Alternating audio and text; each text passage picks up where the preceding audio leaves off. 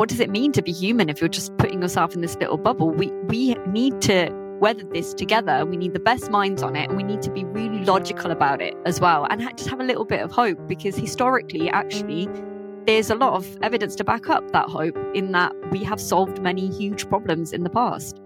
Why wouldn't we continue to do that now? The Rational View is a weekly series hosted by me, Dr. Alan Scott, providing a rational, evidence-based perspective on important societal issues. Produced by Soapbox Media. The world needs evidence-based public policy now more than ever. Making the right decisions should not be partisan politics. Please help spread The Rational View by going to patron.podbean.com/The Rational View. Together, we can make a better future. Hello, and welcome to another episode of The Rational View. I'm your host, Dr. Al Scott. In this episode, I'm going to be chatting with a returning guest, amazing person who I interviewed early on in the podcast, Luddites, who's an advocate for climate and nuclear energy, and also an astronomer, an enthusiastic outreach person. And we're going to talk about an issue that I think has come up a lot on social media these days, and is, I think, tearing at the hearts and minds of society, and that is degrowth. And it's kind of opposite eco-modernism. There's two ends of the environmental spectrum. One is techno-optimistic, and one is Luddite techno-pessimistic. I would say I'm closer to eco-modernism than to degrowth, looking at technology as a tool to help us live more in tune with the environment, and learning about what the environment needs to support all of our civilization without overshoot. Versus the people who say, no, we've already overshoot, technology has failed us, drop it all and go back to medieval lifestyle. So, interesting discussion coming up. As always, please hit like if you enjoy this podcast, and come talk to me on my Facebook group, The Rational View, if you have any points you'd like to share. I'll be posting a link to the article, and you can put your comments right there. Let me know what you think. Luddites is a science communicator who is known for her environmental advocacy work. She's founder of the evidence-based climate activism group Emergency Reactor, and author of The Ultimate Guide to Green Parenting. Zion has become a world-leading speaker on clean energy, specifically nuclear energy, and also lectures on effective science communication, tackling misinformation and climate action. Zion is also a keen astronomer who has given a TED Talk on the importance of stargazing. She's the former editor of The Hourglass, Extinction Rebellion's print newspaper, and was also a spokesperson for the group for 2 years. Zion, welcome back to The Rational View. Hi, Al. Thanks for having me back. It's nice to be here. Yeah, it's great to have you. Your work is tremendous. You're really doing good things with Emergency Reactor and fighting the good fight. We've had some really good news lately in the nuclear front here in Canada. We just got an announcement from the government that they're going to try to refurbish the Pickering reactor, which is 15% of our electricity in Ontario. So, good on you for keeping up that fight. Thank you so much. Yeah, there's been a lot of change recently. I was asked to write an article recently, a kind of nuclear update, and I looked at the last one I wrote 2 years ago, and it's actually amazing how much has changed in just 2 years. And also some countries completely U-turning, going from phasing out to, how can we build more? That it's incredible, really, how quickly it's happened. It's very promising. Were you at COP28? I didn't make it to COP28 this year, no, but I know about the agreement to triple nuclear energy. It was 26 countries, 26 nations. Yeah, amazing. And that's amazing, because I was at, what was the last one I went to? I went to COP26 in Glasgow, and there was no mention of nuclear there.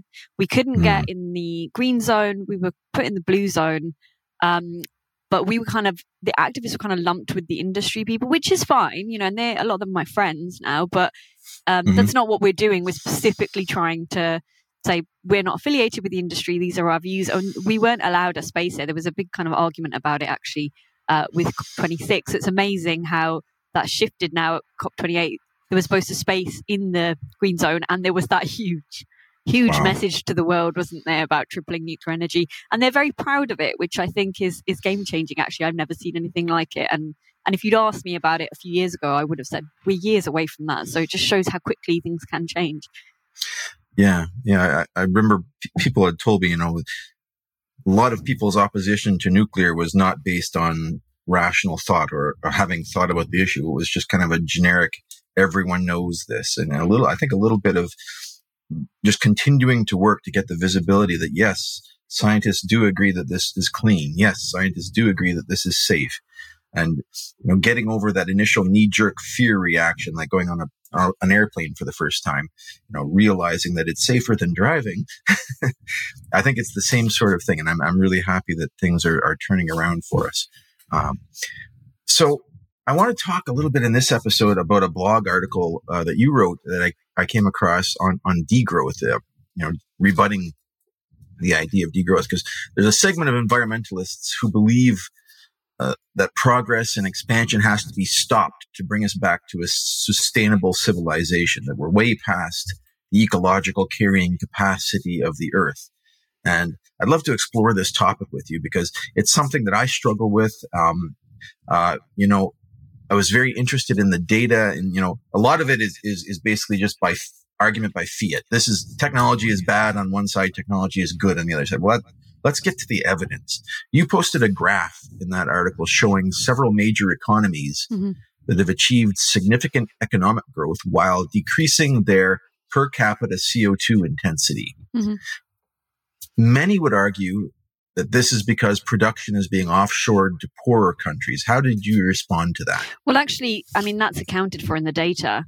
It's not that there's a lot of offshoring. There is some, but not enough to change the basic fact that I think it was something like 70 countries in 2016 experienced a growth in GDP while also having at least 5 years of decreased emissions. I understand that people don't want to believe it and they'll instantly say that's because of offshoring. But actually, if you look at what those countries are doing, you can see really high environmental standards that have come into place in only recent years.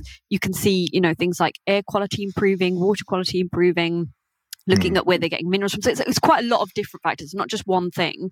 There are lots of changes that come in and this is a very typical trajectory. As countries gain wealth, they then can look at, well, what's the air quality like? So this happened in Britain, right? In the Industrial Revolution, lots of building, lots of steam powered trains and coal. We were the hub for steam power, weren't we?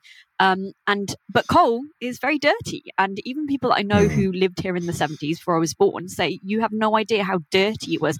Cars were dirty. There's a saying that just a parked car was more environmentally damaging in the 70s than one now going at 100 miles per hour. And I'm not talking about electric vehicles. I'm just talking about the standards where they would just sit there and just leak, all kinds of chemicals. They're much cleaner. They're much cleaner. Unburned hydrocarbons. So after the country reached a level of wealth, then they looked at what's actually happening to the air quality. Where actually in Britain, a lot of people were suffering from respiratory issues because of the coal mining. Yes. There was stunted growth in children and specifically the coal miners. So once then they looked at that, they looked at, well, how do we move forward? And I think that will happen in India, that will happen in China, which is where people like to point fingers and say, look at the air quality, it's dirty, whatever it is. But always, once you reach that level of wealth, then you look at health. But you don't look at health before that, because before that, you're looking at very basic things like how many people have access to electricity, how many people have food on the table. These very, very basic things like getting people out of extreme poverty. I know, we still have poverty in the UK, but extreme poverty, people living under $3 a day, trying to live on $3 a day.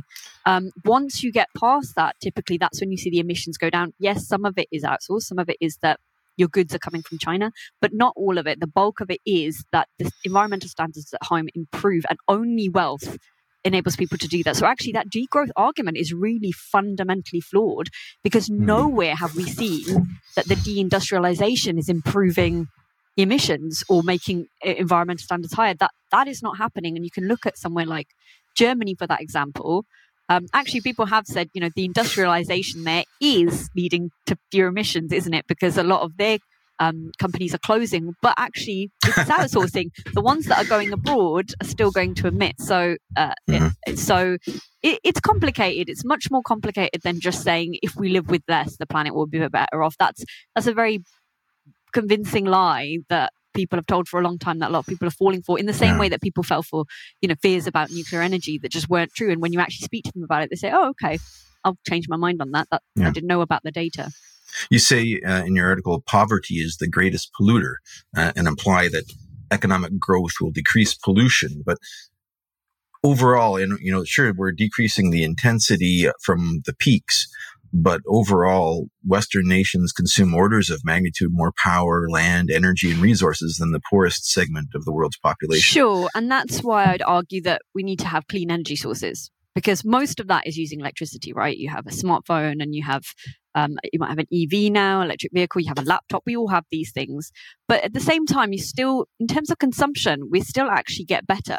So if you think just, again, before I was born, or even maybe when I was growing up, people would have, what are they called? The old phones, like a handheld dial-up rotary phone, dial phones, right? yeah. Is that what they were called? So you'd have one of those. You're making me feel old. And you'd have a GPS thingy for driving places. You'd have a calculator. We had calculators. I remember using calculators.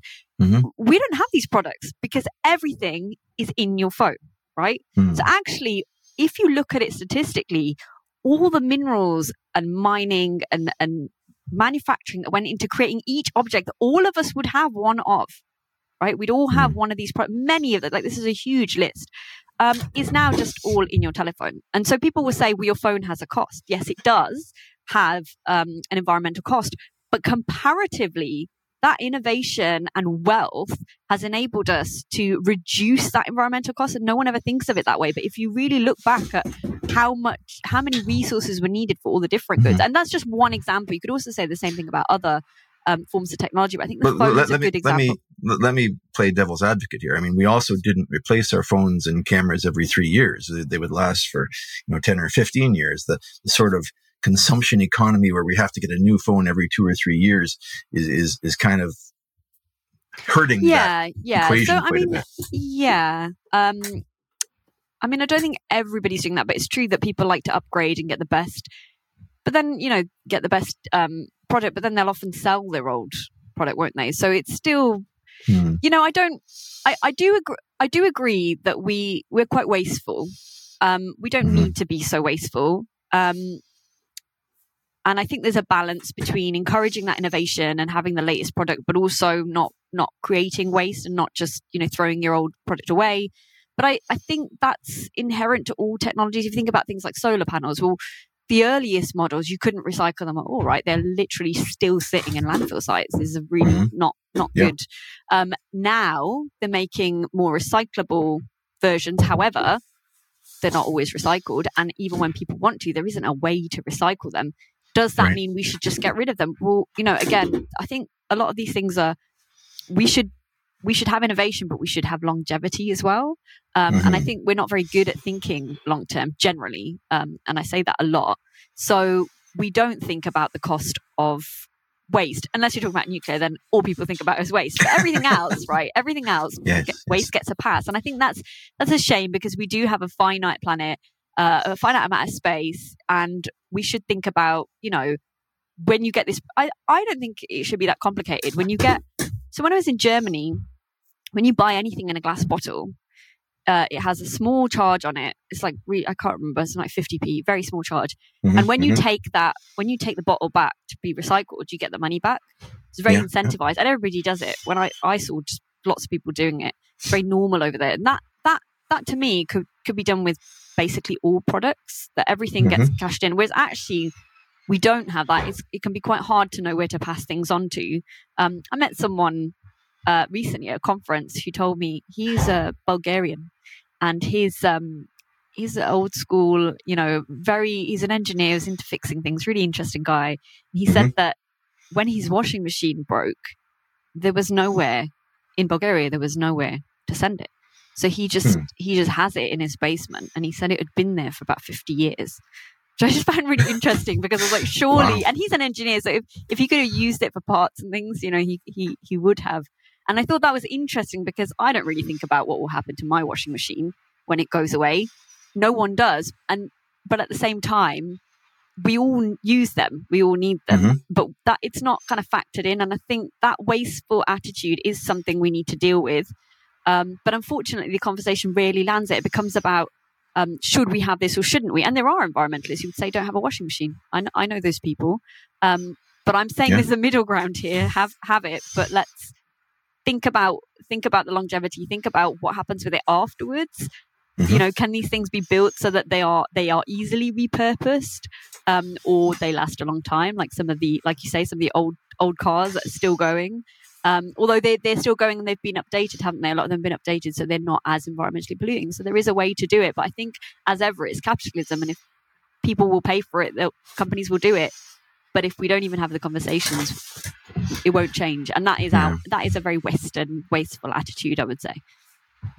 There seems to be a bit of a conflict between consumerism and capitalism and sustainability. And, the incentives, the economic incentives are to continue producing more things even if you don't need them, to make things artificially fail.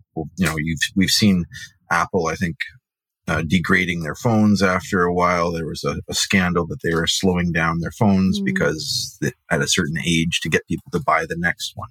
And so there's this incentive for companies to make you buy new things and replace your old things and make them cheaper, so that out of cheaper and cheaper materials and not having them last. There also is a movement, which I'm quite interested in finding things that last really well and looking for, paying extra for things that will last a long time. But, the root of this is growth mindset in capitalistic economy. At 3% growth, the economy doubles every 24 years. And, barring any sort of breakthroughs in recycling and efficiency, that's a doubling of environmental damage. Do we have any feeling for, what the carrying capacity is of the environment, or where, what's the smart area? Yeah, I think the issue is unfettered capitalism. So just what you're talking about, where free for all, that I don't support that. Let's not do that. That's why you have, for example, democratic governments step in and say things like what happened. I think, again, it was an Apple example, wasn't it? Where their chargers were not sort of universal. They were very specific to the phone. So you needed a charger. You forgot your charger at home. You'd have to replace it with that same, the same cables. And they've changed that now, haven't they? So they've got universal ones coming in, which just makes sense in so many ways. And that's where you need, I think, and obviously your biggest capitalists won't like this, but you need the democratic process to step in and say what actually benefits people and the environment. And then you can have rules like that come in, and actually cost them nothing to just change the kind of charger they're making and making it readily available. Yes, they'll make less money because now people can buy the same charger anyway, but they're making a lot of money anyway. And you can't just, that's the problem with capitalism is you sort of are only looking at things in terms of financial cost, aren't you? And we really need to also look at human cost and health cost and planetary cost, which again are really good conversations to have. And I think that charger example is a good place where people had that conversation. They didn't just say span these products, they found a way around it. And I think the problem is people tend to fall into one camp or the other. This is bad, we don't want it. Or no, this is good, let's have it limitless. It should be completely unfettered. Yes. And that's dangerous. I'd never advocate for that, but the conversation's got to happen somewhere in the middle, and it's got to happen on many different levels about many different things. And I think that does come back to energy as well, right? Like people want to have the wind farms and the solar panels, and that's fine. I understand why, but be honest about the mineral requirements, the resources, and the space as well that they take up. Be honest that the planetary cost is greater, even if it's better than fossil fuels. Is there something else that we can have that isn't fossil fuels that is better on all those counts? Yes, there is. That's a conversation I have with people a lot. And they'll still often say, I'll take the product that looks cleaner. I mean, that's just, it's a capitalistic thing as well, isn't it? I'll take the thing that's not going to last as long. It's cheaper up front and it's my preference. Well, you're not taking into account the human and planetary cost, or the not just human, just all life on the planet. Yeah. So I think that there are scientific roots and evidence-based reasons to slow down growth, and the scientific roots of the degrowth movement are associated with Malthusianism, and basically saying that any species that flourishes in its environment tends to eventually eat itself out of resources and starve. And many people would say that we're already there. We're in an ecological overshoot position based on the number of people we have and the number of hectares of farmland that we need to support them at our current technology level. Others will say that, technology will continue to produce as much as we ever need. But the question is, no one's actually making these balance equations in a way that anyone would believe. It's all how you feel about this, in my opinion, the whole thing. So I'm kind of a centrist in growth versus degrowth, or degrowth versus eco-modernism.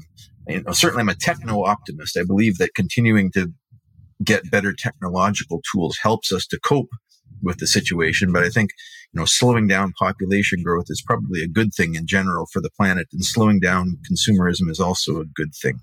Well, I mean, the population thing is already happening, isn't it? Everywhere in the world, we're facing population decline now.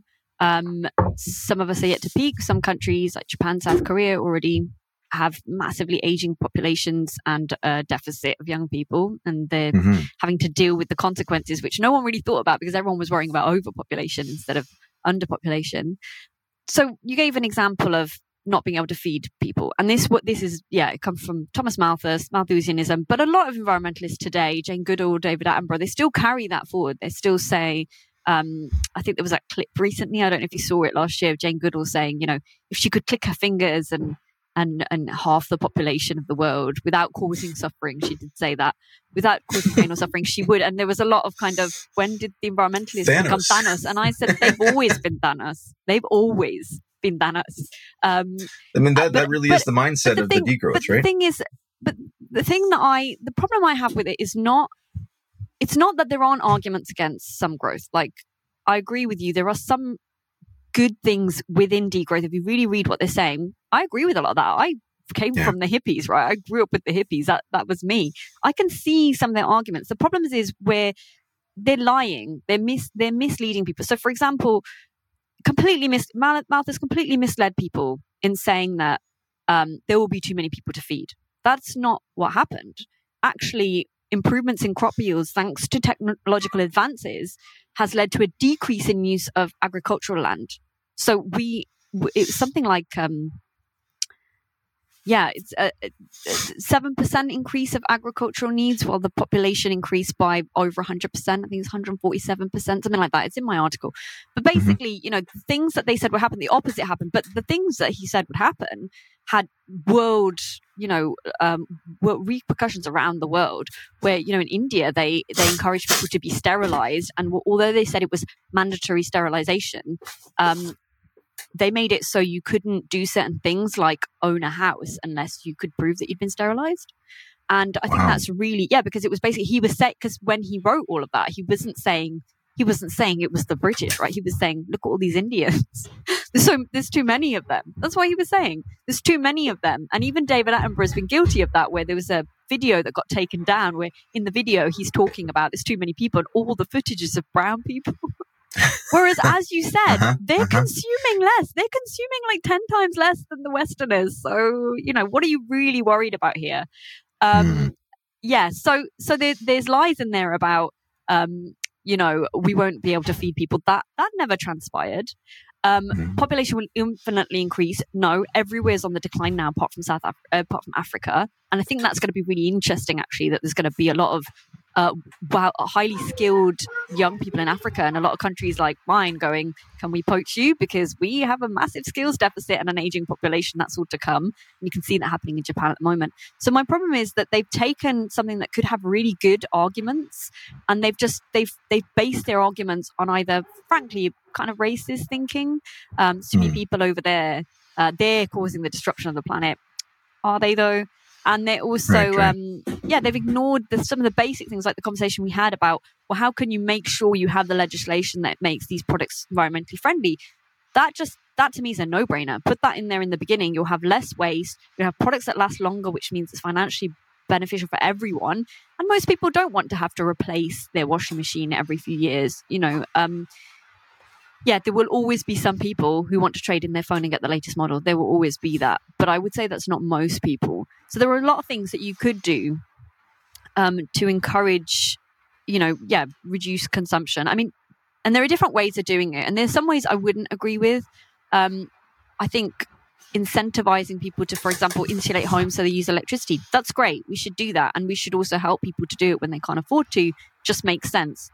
But some of the measures they brought in Germany, for example, I don't agree. I don't agree with things like telling people to ration electricity. The impacts that's had on people where they've made poor decisions in the energy realm, which has led to businesses shutting. That's really sad to me. I mean, I went over there and met nuclear workers who were just like, "There's no work for us here now." We spent 20 years studying. So we could have these jobs, which we thought we'd have for life, and that put bread and butter on the table for our kids. And now we have, literally, there's no jobs for them. I mean, where are they going to go? Probably France. And no one thinks about them. No one cares. There's consequences to degrowth, right? There's consequences to saying we don't need that anymore. We'll take that away. Well, that was someone's job. That was someone's livelihood. I think we need to highlight the consequences of degrowth, because I think it's winning the hearts and minds of the majority of people, because you have this beautiful appeal to nature fallacy going on that, we're all going to live in harmony with the land, we'll all become subsistence farmers again. It's stemming from the narrative that collapse is imminent and that it's being caused by technology. Exactly. And there are a lot of reasons to see this, because there's a lot of, companies doing bad things with pollution, and it's easy to pick out examples of bad actors. There's also this kind of this idolization of nature. Now, look, again, I ran with the hippies. I did my time camping out in trees, trying to stop them being cut down and all that stuff. I did that, right? I'm not saying this as an outsider. I've been there, and I've taken a step back and said, is this logical? Is this actually helping the issues that I want addressed? Is it helping people? And, environmentalism is very Western. It's very small thinking. No, honestly. So, for example, if I think about the community I grew up in, I have Indian heritage. I grew up in Britain, but my parents are Indian. They don't revere nature in this way, protect nature, it's so beautiful, because where they come from, nature eats you, right? My parents came from rural India, surrounded by jungle, where, not exaggerating, there are freaking animals in there that will come into the village and eat children. If you're not careful, and so you're taught, you don't go too close there, you never go outside barefoot because there are venomous snakes, loads of things. But to some extent, they just kind of live with it. That's nature. Nature will come after you. They don't think of it as this, cute little beautiful idyllic, we will live on the land. They're like, no, we want to get off the land. We want to go to the cities where there aren't venomous spiders. We won't have horrendous deaths from snake bites. And we're not at mercy of the elements. And then I've been in these communities where we celebrate the elements. Oh, there's a thunderstorm, staying in a tent. Isn't it nice? But frankly, the fact is, because we've had so much growth, we're still safe. If we get bitten, which we won't in Britain because we have nothing dangerous, but if we did get bitten, say we did have a snake that could, a venomous snake, 5 minutes, you're at the hospital and you get instant treatment, right? That's most of the developed world, or most of the countries with wealth. And that's what they want. And I always had trouble balancing this, where I'd hear people say, well, people were happier when they live on the land and, they're washing their clothes in the river. I mean, that's hard. nobody wants to wash their clothes in the river every day. Maybe, yeah, we're at a festival and it's fun and we're hippies and we're happy to be dirty for a bit anyway, or have a shower in the river or whatever. But then we go home and we use a washing machine and we have a shower. And that is what billions of people still want and they don't have access to. But it's all lumped together. That access, you can't deny the fact that access comes with growth, a certain amount of growth. And you can't deny that. And I definitely dislike this idea of you're happier if you're in nature all the time. Yes, there's lots of research to show that spending more time in nature is good for you. Having more trees on your road is good for you. Sure, all of that is good. And we should think about those things and implementing them. But living in nature, there's a reason we don't want to live in nature. It's not just living in a country house. The people that still live in nature are, I've read about African communities where they're basically fighting with the local wildlife to maintain their crops because they'll just get eaten. And if they get eaten, those people starve. They're at war with nature. Yeah. We made peace with nature because we made spaces for people, cities, and we tried to leave as much of the rest alone. That's what a lot of developed countries have done. We have environmental regulations, and we've tried to, because of that, we've seen a return of a lot of species that have been going extinct and things like that. So there's still that balance to be had. But I think degrowth is dependent on this idea of we live on the land and it's better for everyone. Actually, it's just not true. That's a thinking that very much comes from people that have not grown up living on the land. And if you did in a country house, by the way, it's like 10 times more pollution to live in the country than it is to live in a city. You probably already know about those figures, but it's true. You're much more polluting. Like when you share resources and you're close to other people, your environmental footprint is much lower. Yeah, I think there's the extreme degrowthers who are Luddites, like against all technology, and they're exposing their argument as we need to go back to medieval living standards is really what they're saying, where the life expectancy was 20 years younger, and many women died in childbirth. We didn't have modern technology in hospitals. Cancer was a death sentence. Anything was a death sentence, really, that you so many things were a death sentence.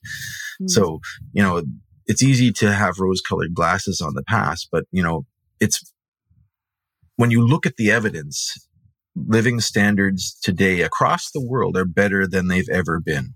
Yeah. Yeah. Even though, sure, maybe we are in ecological overshoot on our carrying capacity, and that's something to be concerned about. And we need to be very careful about how we go forward and not go into this continued head down growth scenario. I think much of the people that follow degrowth, their followers stem from a mindset that collapse is imminent, and all the bad news they're getting from the climate saying that, we're over our CO2 limits, or we're going to be over our CO2 limits, and runaway greenhouse effect is going to happen and everyone's going to die. Oil and gas exploration is expanding. We still haven't hit peak CO2 emissions globally, but we need to be at net zero in less than a decade, and carbon capture is still a fantasy. Well, a lot of them are protesting carbon capture, aren't they? Yeah. Yeah. I mean, the thing is, again, I used to be one of these people. But I think every generation has this thing where they think the world's going to end and it's going to be this thing. So if I go back again, just before I was born, sometime before I was born, you had the ozone layer. The ozone layer was the thing. So I kind of grew up aware of it, but by then it had been resolved, but aware of the fear and the panic. And people really thought, that's it, we're dead. And actually, if we hadn't resolved that issue of the hole in the ozone layer, then yeah, that would have had phenomenal consequences, negative consequences for all of us. But countries came together and worked on it actually very quickly, banned CFCs and other chemicals that were causing the hole, and then very pleasantly surprised when they learned that it could also repair itself, which people didn't know before. There were a lot of unknowns. And I think that's very similar to climate change. And I've heard people say this is a bigger issue and it's a more serious issue. But then I speak to younger people. I've got friends who are much younger than me, and they're saying the same things about AI. AI is going to do this. And I find it really interesting because I did grow up around these people who had this about climate change and had an awareness of the people before that who had it about the ozone layer. And now I'm seeing people saying about AI. And I'm thinking, is this just some kind of human need to have this kind of this thing pessimism. that's bigger than you. Pessimism. Well, we do have a kind of negativity bias. That's normal. We all have that. We, one of those many cognitive biases that we have to work to overcome. But I have that too. I'll see something and I'll instantly think a negative thing, and then I'll think, well, is that fair? Is that really what you're seeing? Think around the topic a little bit. But when we do it collectively, then it just reinforces it, doesn't it? And the AI thing really is. I mean, people are panicking. I mean, I've even some of the most sensible people that I know have said to me, "This is the end of civilization," and I'm like, you're just speaking like the environmentalists that you really don't like. This is exactly the same, and they don't like that, but it's true. And I'm not saying that it's not possible. I'm not saying there are a lot of unknowns, but I am saying if you look across our history, human history, let's just root for the humans for a minute, because we have solved so many issues. We are living our best lives. We do have yes, there are still problems with air quality and poverty and all of these things, but it's less than ever before, ever in our history. More people are fed and have access to sanitation and clean water and drinking water and food and shelter and medicine, modern medicine, and all of these things, and education. And, child mortality rates are so low comparatively, like to ever before. And these are all fantastic things that have not happened by accident. These have happened because people chose, ultimately to improve that. How will we improve this? How do we save the great horned rhino in India from going extinct? There were 40, they counted 40 in the wild, these rhinos in the 70s, and now there are 4,000. Yes, it's slow, but it's changing because people, even though they're battling all these other things, are changing it. And yet we make all these incredible positive changes, and then at the same time we're very negative about humanity. And I don't share that view anymore. And I feel like I'm always surrounded by doomers. I've got a lot of AI doomer friends now.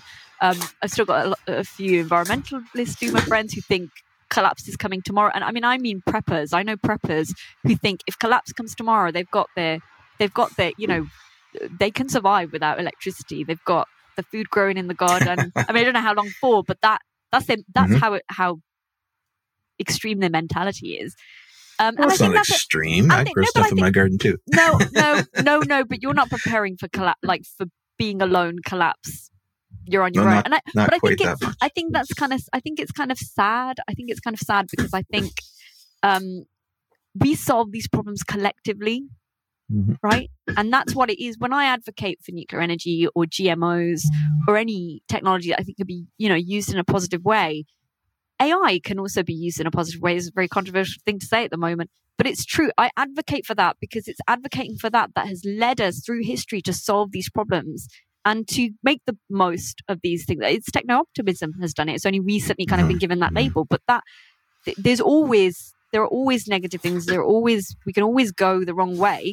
But even with capitalism, we can rein that in. How can we use this best to our advantage? How can we use AI to our advantage, but make sure it doesn't do these negative things? Well, I've heard people say, it will take over because it will.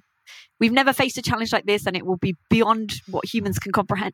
Well, I've heard that about climate change. For years, I've heard people tell me that about climate change, and I'm looking at countries dealing with their emissions. Yes, we'll still need carbon capture as well, but even in the recent years, you look at how much change has come about purely because people do care, and they are worried. And, I don't see any unsolvable problems. I think actually we're really good at working together and solving problems when we need to. And the moment we stop doing that, that's when there's a problem. If you're going off and you're stepping out of society, you're just preparing because you're going to survive on your own. Yeah, okay, good for you. But what does it mean to be human if you're just putting yourself in this little bubble? We need to weather this together. We need the best minds on it, and we need to be really logical about it as well, and just have a little bit of hope, because historically, actually, there's a lot of evidence to back up that hope in that we have solved many huge problems in the past. Why wouldn't we continue to do that now? Technology, you can't just demonize technology, because technology is neither good nor evil. Technology is a tool that extends the capabilities of people and civilization. And yes, there are bad actors, and yes, there are, various incentives for bad actors out there that need to be looked at very closely. But I think, I'm also techno-optimistic. I think that giving ourselves the capabilities will help us in the long run. And, people that, are seeing AI and they're seeing GMOs as bad and nuclear energy as bad and all of these things as bad are really misinterpreting and hurting more than anything, because they're slowing down progress. And I agree that we have to understand the risks of any technology. We have to understand the risks of GMOs. We have to understand the risks of nuclear energy, and we have to be careful. And with increased power comes increased responsibility. And I think a lot of people don't see that responsibility being reflected in the social network of society at this point. So, social development has to go hand in hand with technological development, or we're giving children weapons. And I think, it's almost, technology moves too fast for us. I think that's where it comes from. So if you think years ago when they started using Google Maps, this is a really useful thing, right? We now can use GPS to work out where we are, and we don't have to get out a big atlas and map it like we did when I was growing up. But to do that, they drove around all the streets, right? So we had some problems with this in Britain. They drove down different roads, taking footage. A lot of people didn't like it, and they blocked their roads as they were invading our privacy. And these weren't designed to look in people's homes, but they didn't know that. And to be fair, we should consider that. We should consider that they might be able to do that. And so a compromise was reached where they said we'll blur out people, we'll blur out street names, we'll be really careful with, and that should have been there in the first place. It wasn't. It was because people came forward and said, and that's where I think we're missing, people being able to talk to the people that are up here who are designing things and might not always think about the day-to-day impacts. You need to have the conversations with people down here who actually have to live with the impacts. And same thing happened with drones. When people started buying drones here, it became very affordable to buy them. Again, there were cases of people could see into your house. So they had to bring in legislation saying, actually, you can't just fly them in these areas. Something no one thought about. It seems like a really innocent technology. It's literally it's just people who want amazing footage of nature, right? That's what they're using it for, to film a football match from above. Something really sweet could be used in a nefarious way. And that conversation didn't happen until they were everywhere, and then the legislation had to come in. I think that's a shame that it happens backwards. So that's where you end up getting a backlash, where people don't understand and they get afraid and they feel like they have no control. And then you're in this situation where they don't want GMOs, they don't want nuclear, they don't want things that actually have really positive applications. Those conversations kind of need to be had beforehand. And I'm really hoping that will happen with things like AI, because I think with climate change, we really messed that up. Those conversations have not happened. Most people don't understand what we actually need to do to tackle climate change. They genuinely, if you ask most people, when I do the stores with Emergency Reactor, most people think, I don't use plastic straws. I don't use plastic bags. I try to cycle more. And I'm not saying that it doesn't make any difference. But in terms of tackling climate change, I'm sorry, but you've been misled. The changes that need to happen are so large scale. Like, go out and advocate for clean energy. Carbon capture storage, no one wants to talk about that. But even if we all decarbonize tomorrow, we still need carbon capture storage. Like,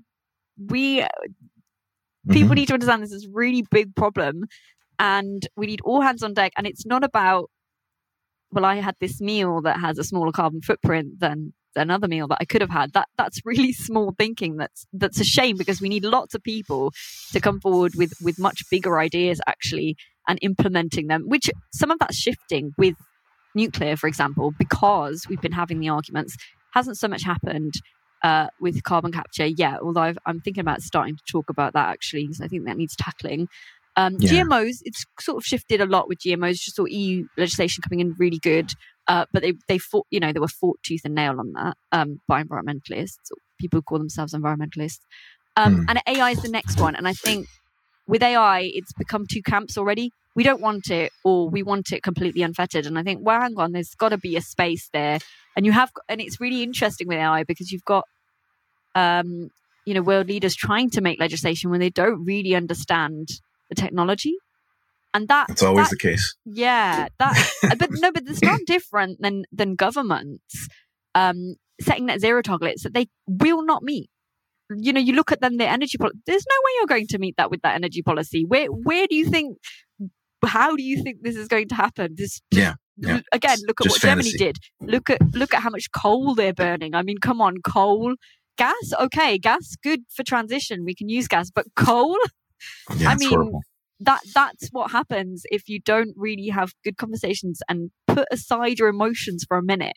As soon as I hear the kind of doomer is coming out now, I just think I'm just going to disregard everything you say, because that is not going to be logical. And we have to start having more logical conversations about all of this. Yeah, we need a middle ground. I think, that's always been my point of view here, and unfettered growth is not good. We need unfettered capitalism is not good. It hurts people. We need highly regulated markets to ensure that, markets are good ways to value things, but only if the costs are properly captured in the market will the market respond logically. If the costs, and including the economic or the ecological costs and the sustainability costs, once you have that, people can pick the best solution through their spending. But without that, you get these distorted markets. And the problem is that it's very difficult. It needs everyone's inputs to say, what is the proper cost of these things? We can't just have, a government official emotionally killing nuclear versus coal, because obviously it ends up bad.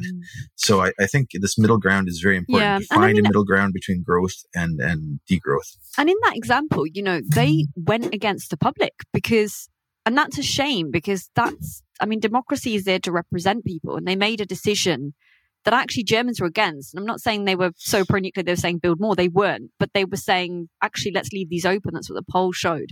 And they went against that. And I really think making those decisions is leading to this kind of erosion of democracy in a lot of Western countries. And I think that's dangerous. Democracy is like, I just think of it as like a shield it's a shield that we're growing up with that we don't even know is there. And again, you only realize that when you look at, for example, I have a friend in China. She's a really brilliant engineer. She's got a very successful YouTube channel. And some of the things that she's been put through, she's not allowed to talk about as a gay woman. She's not allowed to talk about that. They don't have gay people, apparently. And lots of other things. I mean, she's been really poorly treated because of that. And recently had her voice clamped down, where she's been told, you don't post about these issues anymore. Wow. Do you know who I'm talking about? No. So it's Naomi Wu. I won't go into it too much because I know, but I'm only saying what she said publicly. But she's a very powerful voice, incredible engineer, really into 3D printing. I advise people to have a look at her videos if you're interested. She's got over 1 million subscribers on YouTube. But she's always been very politically active. So she'll say things like, this couple was hurt because, there was an example of this couple who was stabbed for walking hand in hand. It was a gay couple. This guy stabbed them, and he basically admitted that was why. But the press reported it as random stabbing, and she didn't like it because she's gay and she has a partner. So she came out and said something about it, and she said so. And I watched this happen. Good friends with her for years now. And then suddenly she went quiet, and then she wrote something that just says, it's like her last Twitter post, something. It just says, I won't be posting anymore on here because I had my wings clipped and they weren't gentle about it. And that's all it says. It's all it says. But can you imagine? I know there are problems with democracy that we need to sort out, but can you imagine living in a dictatorship? Let's be honest about it. Anyway, and I know that in the past she's had trouble she's gone a little bit over the line, and she said something, and she's had a call at her parents' house, and she's had gentle threats, but for her to not even say what it is and to have just stopped, that really worries me. That makes that I hear people saying that this isn't a good country to live in. Yes, we have problems in the UK. I'm not saying we don't have problems, but we do have democracy. We are allowed to say pretty much what we want. We can talk about this without being beaten up. Exactly, beaten up or worse. And I mean, it terrifies me that people are growing up now saying, if you look at the polls, they're saying there's a lot of people just don't trust the system anymore. They don't value democracy. And to me, it's not different than capitalism, is it? It needs to work. It needs to have certain rules. There needs to be, people need to play by the rule book, which doesn't always happen. It needs to be kept on track by citizens. But we can't just throw it out because it's the best tool we have. If there's something better, I 100% will embrace it. But as far as I know, it's the best tool we have. I don't want to live in China. I have no intention of going to China, even though it looks beautiful. I loved Naomi's videos showing, food markets and the architecture and stuff. I can't imagine being in a country where they can just take you out of your home and just treat you, that it blows my mind because I grew up here and I have a lot of freedoms as someone who grew up here. And I think actually we are so powerful. Our voices are so powerful here as well. I can actually write to my MP and I can have a say. I can go and, get involved in the process. She can't at all about any issues, but especially not controversial issues. But those are arbitrary issues that are decided by one person. And she made the mistake of crossing over that line and has suffered the consequences. So again, that's just, we're becoming very pessimistic about something that we should be proud of and glad exists, in the same way that capitalism is not perfect and it does need some interventions, but it is better than living in the alternatives, which there's only one alternative, right? Like, I'd love for there to be another utopia and this is perfect, but those countries do present themselves as that way, to be fair, but they're not, are they? No, that's very good. So this has been a great conversation, Xian. I really appreciate chatting with you about degrowth and getting your opinions. I loved your article. It was, very thought-provoking. Thank you. I actually cross-posted it to a degrowth group and chatted about and fielded a lot of questions. So many of my counter positions that I presented to you came from that discussion. Okay. So good on you for continuing to fight the good fight and helping to improve the world. Thank you so much for coming to chat with us. Thank you. And if anyone wants to read the article, it's on my Substack. Just look for my name or Everything is Light, which is a Tesla quote. So I named my Substack. Everything is Light. Very good. Thank you. Thank you. If you'd like to follow up with more in-depth discussions, please come find us on Facebook at The Rational View and join our discussion group. If you like what you're hearing, please consider visiting my Patreon page at patron.podbean.com/therationalview. Thanks for listening.